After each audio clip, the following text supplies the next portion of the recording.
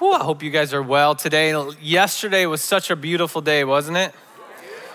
Those are the days that I live for, but in like March and April when we're in kind of this weird winter, spring mix, but we get blessed with a beautiful day like that. Usually days like that, one of the things I love to do is to go on a bike ride. Now, I remember a few years ago, my parents had got me a new bike for my birthday, so I'd been enjoying it. And eventually, I kind of got tired of the majestic views that Beloit has to offer.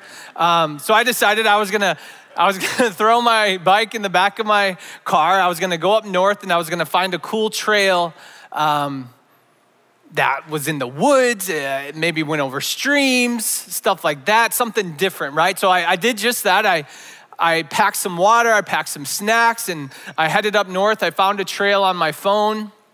I got off the highway and had to drive through the country eventually to find this trail, and I started riding on the trail, and it was perfect. It was exactly what I had hoped for. It was a hot day, but there's this cool and calm breeze that was blowing with me and just making it feel even better as I rode. And I remember stopping at one of the streams at one point and having some water, taking a break, having some snacks, getting back on my bike and just continued to ride. The trail was busy that day. Lots of people. I was waving to people. I was saying hi to people. I remember at one point I took a break and I was talking to some people.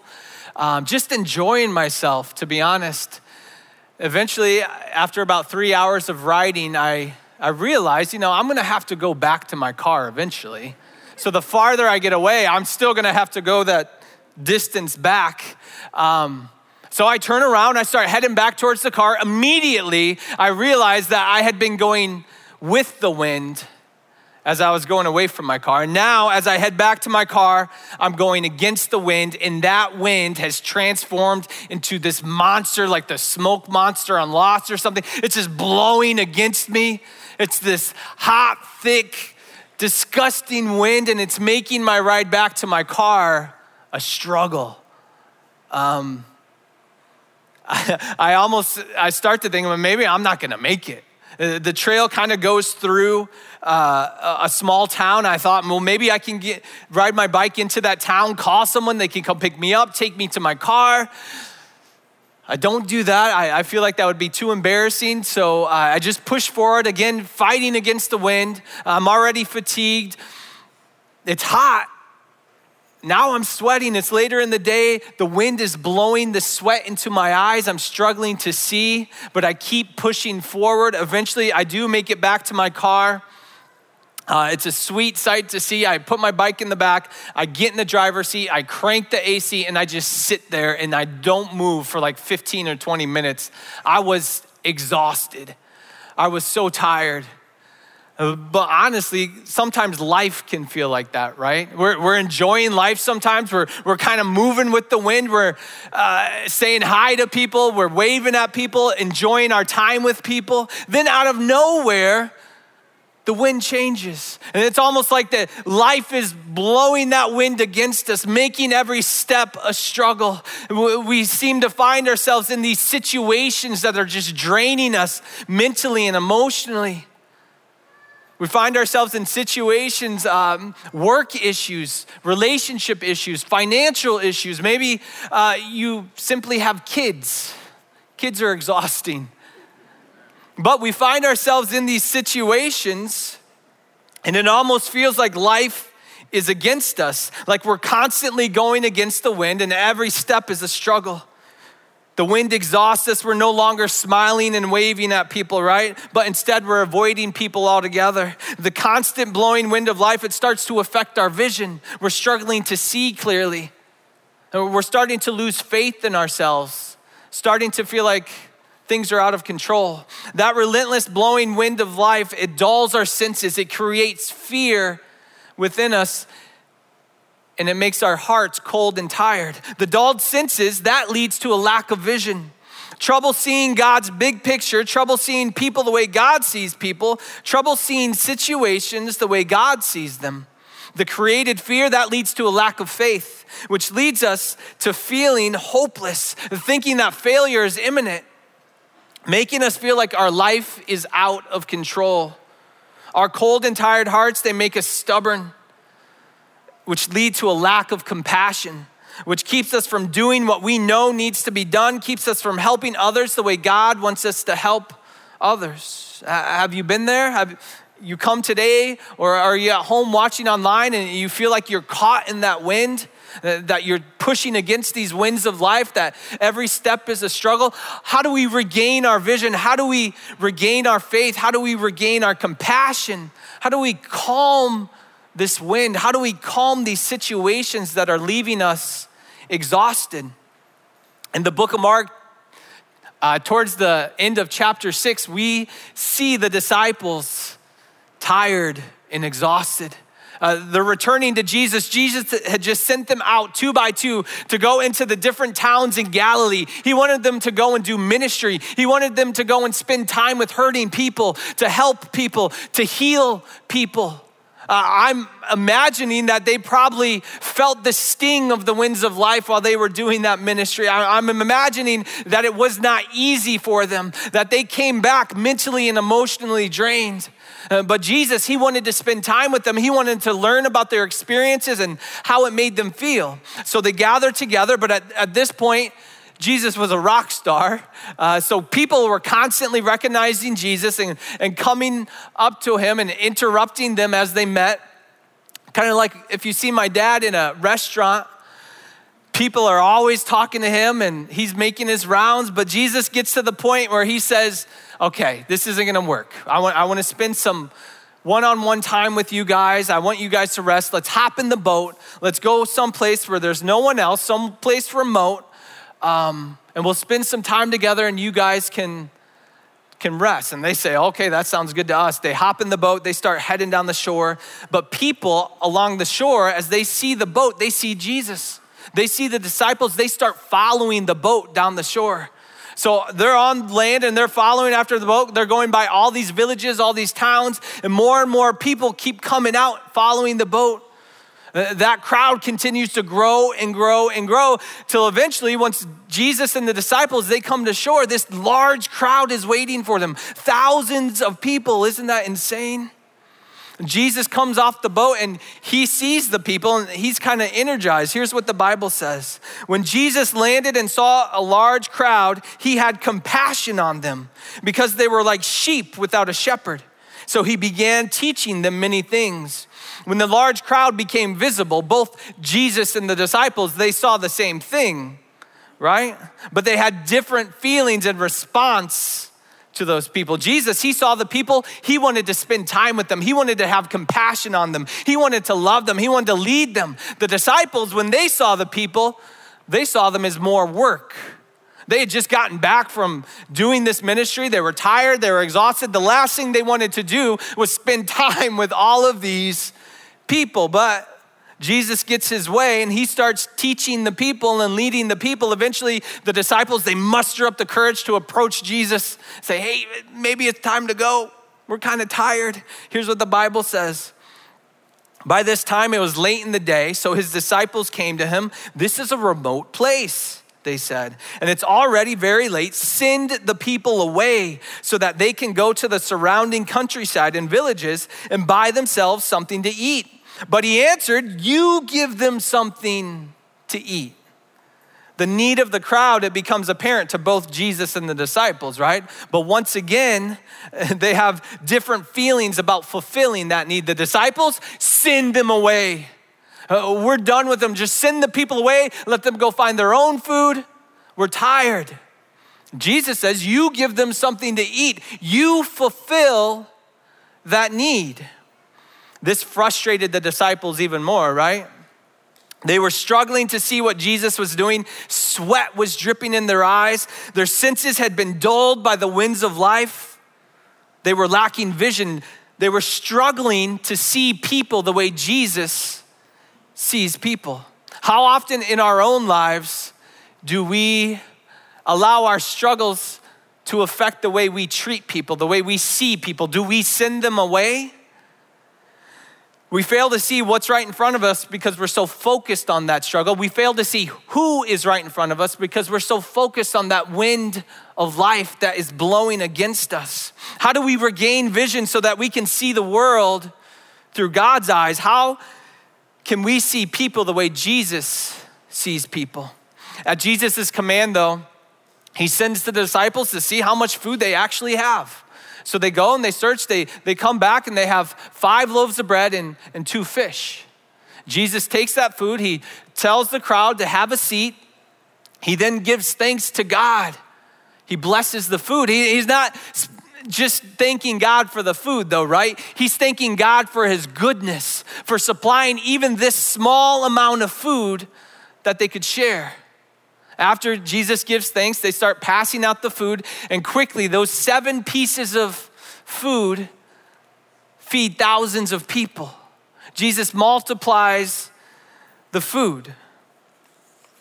Here's what the Bible says. They all ate and were satisfied, and the disciples picked up 12 basketfuls of broken pieces of bread and fish. The number of men who had eaten was 5,000. There was even food left over. How many basketfuls? 12. How many disciples were there? 12. Kind of interesting, right?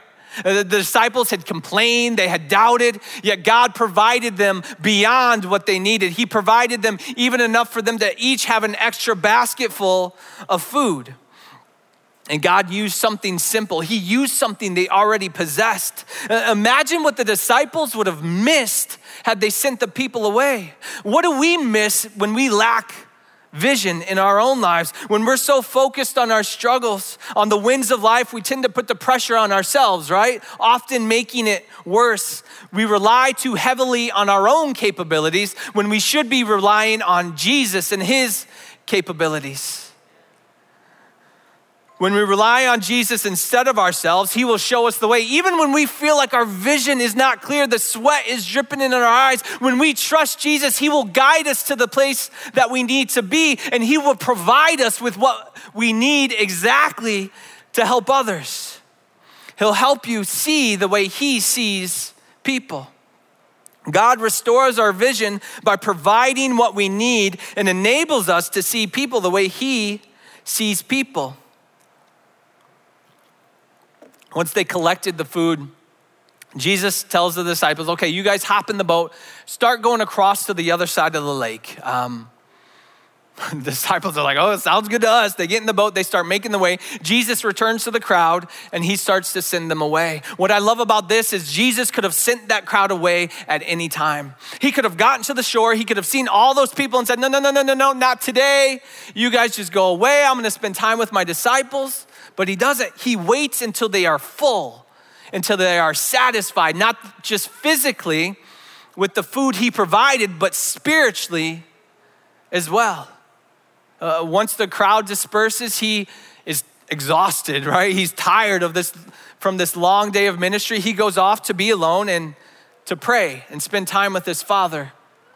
So he heads up the hill and he's kind of overlooking the Sea of Galilee at this point, and he prays and spends time alone. And at this point, the disciples, they're starting to make their way across the lake. And maybe at this point, they're about halfway across the lake. The Bible says they are struggling though. The disciples are struggling. They are straining at the oars because the wind was blowing against them. Can you imagine the disciples at this point?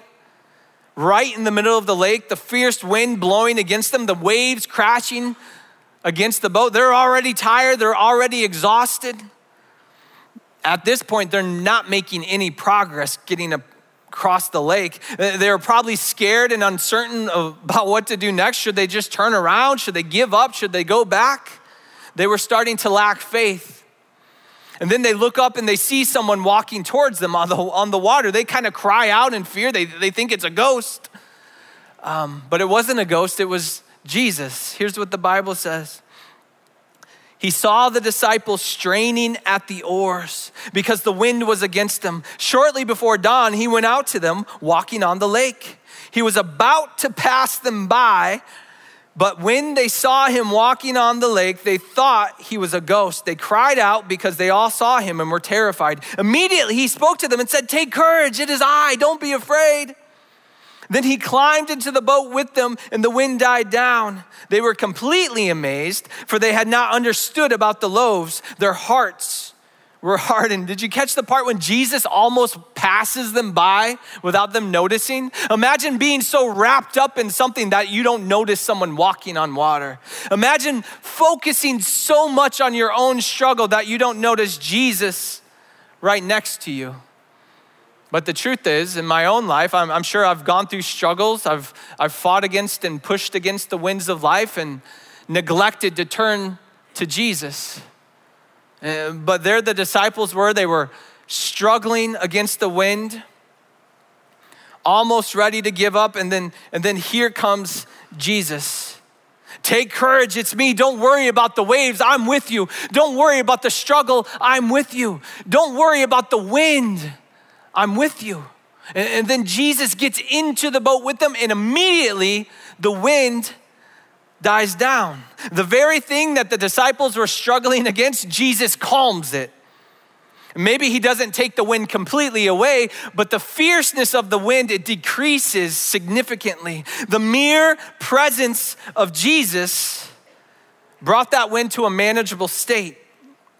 The disciples were amazed, but their hearts were still hardened. Their hearts were still cold and tired. But despite that, they knew in that moment that God was in control, no matter what. And wherever we are in life, Jesus will meet us there. Whatever struggle we face, no matter how hard the wind blows against us, Jesus will be there, not only to calm the wind, but he will get into the boat with us. Not always taking the struggle away completely, right? But he helps us manage it. He decreases the fierceness of that struggle, reminding us that God is in control. Take courage. He is with us every step of the way. We just need to lift our heads and search for him. In the midst of the struggle, as we strain at the oars, we need to learn to turn to God and pray, right? What had Jesus done earlier when he was exhausted, when he was tired? He went and spent time praying, spent time with his Father. How often do we get beaten and battered by the wind and the waves of life? We focus only on our struggle until we realize we neglected turning to Jesus. We should have turned to him from the start. We turn to him and we realize there's no reason to be afraid. There's no reason to fear. God is in control and we can have hope no matter what. And with that realization, our faith is restored. God restores our faith by calming our fears, reminding us he is in control and is always with us. We are not doing this alone. So with our faith restored now, our vision restored, what's that mean for our cold and tired hearts, our stubborn hearts, our lack of compassion? As the disciples and Jesus, they continued across the lake. They made it to the other side. People on the other side of the lake, now they're recognizing Jesus. Now they're coming to Jesus. Here's what the Bible says. As soon as they got out of the boat, people recognized Jesus. They ran throughout the whole region and carried the sick on mats to wherever they heard he was. And wherever he went, into villages, towns, or countryside, they placed the sick in the marketplaces. They begged him to let them touch even the edge of his cloak. All who touched it were healed. The disciples, they continued to witness Jesus' compassion for the people. They continued to witness Jesus' love for the people. They continued to witness God's incredible power. Through that, the stubbornness in their hearts, it begins to subside. With vision and faith restored, while they witnessed Jesus healing and spending time with the sick, their cold and tired hearts begin to beat in tune with Jesus's. As the winds of life blow against us, because we trust Jesus will provide what we need, we regain our vision. Because we turn to God in prayer in the midst of the struggle and we're reminded he is in control, we regain our faith. With that vision and faith combined, the fire in our cold and tired hearts is reignited. And because of his compassion for us, our compassion is restored. God restores our compassion through his compassion and unconditional love for us, which enables us to love others the way he loves us and reignites our commitment to his mission for life. He's right here, David. It's my son looking for his grandpa. What was I talking about? Pizza? I'm ready for lunch. But we can only recognize that when our vision and faith is fully restored, right?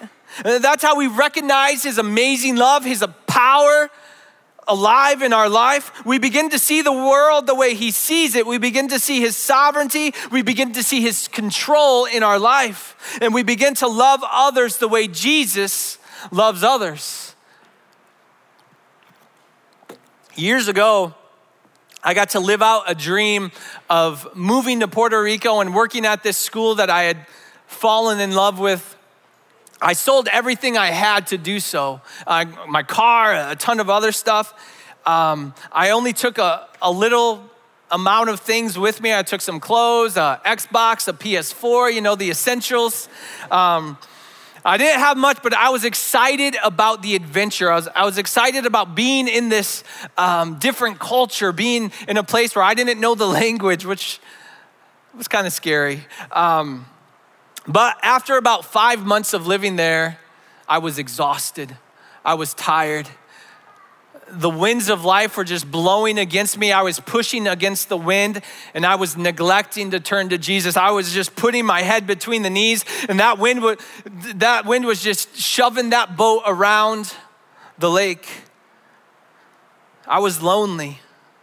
I felt isolated being in a country where I didn't know the language. I was so far away from friends and family. Even though I had so many amazing people surrounding me and loving me in Puerto Rico, I felt so alone.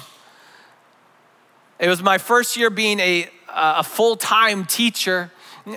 Usually your first year as a teacher is usually the hardest. And I felt like I was not good at it. I felt like I was failing. I felt like at the end of the year, they're probably just gonna tell me, hey, we're good. We don't need you to teach again. Why don't you head back to the States? And there was an abundance of all these little things that were just stacking up that was making me feel frustrated. One big thing was I had no car. If I needed to go someplace, I had to get a ride, or usually I was walking. And walking in Puerto Rico is not fun because it is hot. But I was so tired, I felt so alone, I was exhausted. But it was around that time that randomly I got the opportunity to get a car. I remember walking about an hour to check out the car and to test drive it. The car was absolutely terrible, but the price was perfect. It was a 1998 Kia Sophia, and it was purple. But again, the price was perfect. With some help from my dad, I was able to purchase the car. And honestly, I just felt like that car was such a blessing. I felt like that car was aiding me in restoring my vision, my faith, my compassion. It was such a morale booster. Now, I remember one day at the end of the day, I was leaving the school. I got into my car. I started it up, cranked up the AC. The AC worked. That's all that matters, right? And I see this elderly woman walking past the school. I'd been seeing her every so often the past couple weeks, and she's always walking. She's always sweating. She's always fanning herself. And it seems like she's having to walk a great distance. And me, if you don't know me, I am an introvert. So what I do next is out of my comfort zone, but I felt so blessed to have this car. I knew what she was going through. So I decide I'm going to offer her a ride home. So I drive down the street. She's down the street at this point, and I pull up next to her. Now here's the thing about my 1998 Kia Sophia that was purple. The driver's side door does not work. So to get into the car, you have to crawl through the passenger side door. To get out of the car, you have to crawl through the passenger side door. Eventually, way down the road, the passenger side door broke too, so I would have to crawl in through the back side. So I pull up next to her. The window on the driver's side door also doesn't work. I crawl out the passenger side door. She's just standing, kind of stunned, looking at me like, what is this dude doing? But I go up to her and I try to explain, I'd like to give you a ride home if you need one. She only speaks Spanish, so I do my best to explain. Eventually she understands and she agrees. So I go and I climb back in the car first. Then she climbs in and we start driving. And I just explained to her, hey, just point to where you need me to go. She understands, and so she starts pointing, giving me directions of where to take her. Eventually we end up at a grocery store. This is like right in the middle of San Juan, and right in the middle of the city. So it's like a mom and pop grocery store. So there's no parking lot. So I just park right in the front, and she tells me to wait in Spanish, and I understand it, thankfully. But she gets out, she goes into the grocery store, and I am confused. It's like, what is happening? And she's getting a water, maybe she's thirsty. Eventually she emerges from the grocery store, arms full of groceries. The store clerk behind her, arms full of groceries. All right, whatever. I open the door for them. Now, here's the thing about my 1998 Kia Sophia that was purple. It was not an SUV. It was not a big car. Have you ever seen French bread? Long pieces of bread. Puerto Rico has bread like that, and it is delicious. But she bought one of those loaves, so that a loaf of that bread is going past my head the rest of the drive, hit me in the head every so often. But whatever, I'm trying to do something nice. We continue to drive. She continues to give me directions. We end up at a house. And I'm thinking, okay, this is her house. Do I get out? Do I help her with her groceries? What should I do? She tells me to wait. All right, she gets out, and most houses in that area in Puerto Rico, they had like these gates in front of them, and then they have the house. So you'd go up, you'd ring a bell, and someone would come out. She goes up, she rings the bell. Someone comes out, lets her in. She goes into the house, and again, I'm sitting there confused, don't know what's going on. Eventually, she comes out of the house, and she's holding something close to her. I can't really see what it was until she gets right next to the car. It's a dead chicken. She's about to bring a dead chicken into my 1998 Kia Sophia. Is she crazy? But whatever, I'm trying to be nice. I open the door for her, she gets in. Still, I'm confused. We continue to drive. As she's giving me directions, eventually I hear, "Bakak!" The chicken is alive. And at this point, this chicken is starting to freak out. Now, here's the thing about me. I do not do live chickens. They kind of freak me out. So I don't know, what the protocol is when you have a live chicken freaking out in your arms and you're in this enclosed space. But I would assume that the thing you do not want to do is to just let that chicken go, right? But she lets that chicken go, and that chicken is going nuts, barking and squawking and just jumping around the car. Eventually it lands on my lap, and I about wet my pants. Because again, I don't do chickens. They got these beady little eyes, little brains. You don't know what they're thinking. But I'm trying to be polite, right? I don't want to offend this lady. I'm trying to get that chicken off my lap as nicely as possible. Eventually it lands up on my shoulder, and I'm trying to knock it off my shoulder with the bread that's been going past my head. Eventually it jumps back, or it jumps into the back seat, and I'm just praying to God, please let me survive this car ride. She continues to give me directions. We end up at another house, and I begin to believe this is her house because she starts to say thank you over and over. But this is where I'm even more confused than a live chicken in my car. You wanna know why she's always walking past the school? She lives right next to the school. She lives right down the street. I picked her up right next to her house. But whatever, thankfully she grabs the chicken and got that thing in a chokehold. I was not gonna touch it, but she gets out. I grab the groceries for her. I go and place them in front of her gate where she tells me to, and she's continuing to just say, thank you.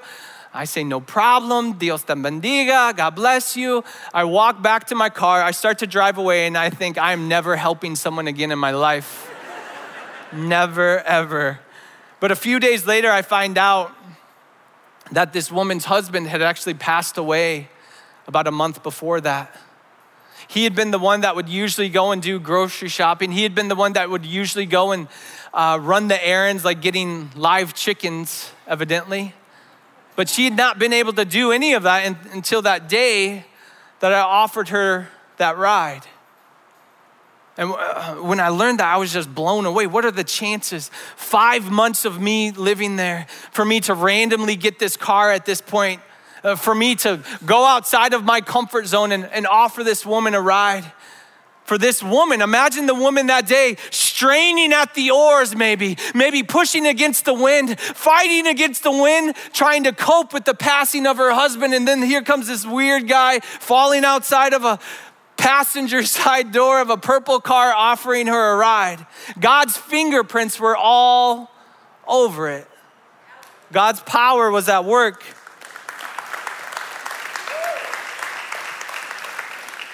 A week later, so the school was in the city as well. It was in a residential area. It didn't have a parking lot, so you had to park next to houses down the street. And sometimes I was circling around the school to find a parking spot. One day I find a parking spot down the street. I park the car, I get out, I start walking towards the school, and I hear someone saying something. And I look, and it's this woman. She's leaning through her gate. She's got her arms through, and she's telling me to come here. She's saying it in Spanish, but I understand what she's saying. And so I go over, I start to approach her. As I approach, she disappears into the house. I'm confused yet again, but I stand there waiting for her. Eventually, she emerges out of the house, and she has a plastic container. She hands me the plastic container through the bars, and so I take it, and I say, oh, thank you so much, Dios te bendiga. And I walk away, continue to go to school. I get to my classroom. I open the container. It's chicken. I don't know if it's the chicken, but it is chicken. At that time, I was a vegetarian, so I did not partake in the chicken. I threw it away. I don't know if that's a terrible thing to do. But at the end of the day, I took the container back to the woman, and she seemed so grateful that I returned it, and I said thank you to her. And after that, every so often, randomly, if she saw me walking to school, she would call me over, and she would have a plastic container of food to give me, sometimes more chicken, sometimes rice and beans, sometimes this green soup that I still don't know what it is to this day. But I could tell it meant a lot to her when I would take those containers and I would bring them back to her empty. It was almost as if she was having compassion on me. It was almost as if she was treating me the way Jesus treated those people that he found on the shore that day. I kept thinking about that story as I was preparing this sermon. As I read the scriptures, I kept thinking about God providing me what I needed at that time, exactly what I needed at that time, a simple car. How he aided me in seeing people the way he sees people. I thought about my fear subsiding, my faith being restored because of that random car ride, reminding me that God is in control. I thought about the compassion God showed me and the compassion the woman showed me. I felt like it was a miracle, God's power at work in my life. Think about this. Think about all the miracles that we saw today in the scriptures that we read. What do those miracles mean for us today? The first one, multiplied food. What's that mean for us? God will provide what we need. God does not just provide physically, but spiritually as well. As we eat our fill, he satisfies us and intensifies our senses. He restores our vision. Jesus walks on water and calms the wind. What's that mean for us? God is in control. He calms our fears and leads us from hesitation and unwavering faith. He restores our faith. Jesus heals the sick. What's that mean for us? God transforms our cold and tired hearts, enabling us to love others the way he does. He restores our compassion. And my friends, that power is alive today. And we might not see it in such dramatic ways, right? We might not see it in someone walking on water or someone healing the sick or someone multiplying food. We might see it in the simplest of ways, like bringing two random strangers together to share a car ride with a crazy chicken. But his power is alive and it is working in your life even when you don't notice it. The same power that fed those thousands of people is working into relationship issues. The same power that allowed Jesus to overcome nature and to walk on the water and calm the wind is working in your financial issues. The same power that allowed Jesus to heal the sick people is surrounding you and your kids and your family. The same power that conquered the grave and raised Christ from the dead is living in you today. And there's no amount of wind, no amount of exhaustion that will ever change that. No matter what storm you are facing, as you push against the winds of life, hold your head up high, wipe the sweat from your eyes. Know that God will provide you with what you need, no matter how tired you may feel. Remind yourself of God's magnificent power. He is sovereign and He is in control. He sees you. He sees you as you strain at the oars. He is ready to come to you, ready to show you love and compassion so that you can do the same for others. So lift up your head, look deep into the winds of life and search for Jesus. Do not let Him pass you by. And listen for His voice as He says, take courage, it is I am with you. Don't be afraid. God is working.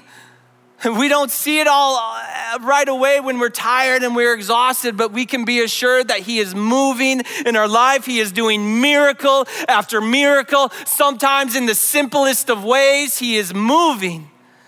Even when you're tired and exhausted, His power is alive. It is present in your life. Have you seen it? Thank you so much for listening to the Central Wired podcast. Be sure to stay connected with us at centralwired.com and have a great week.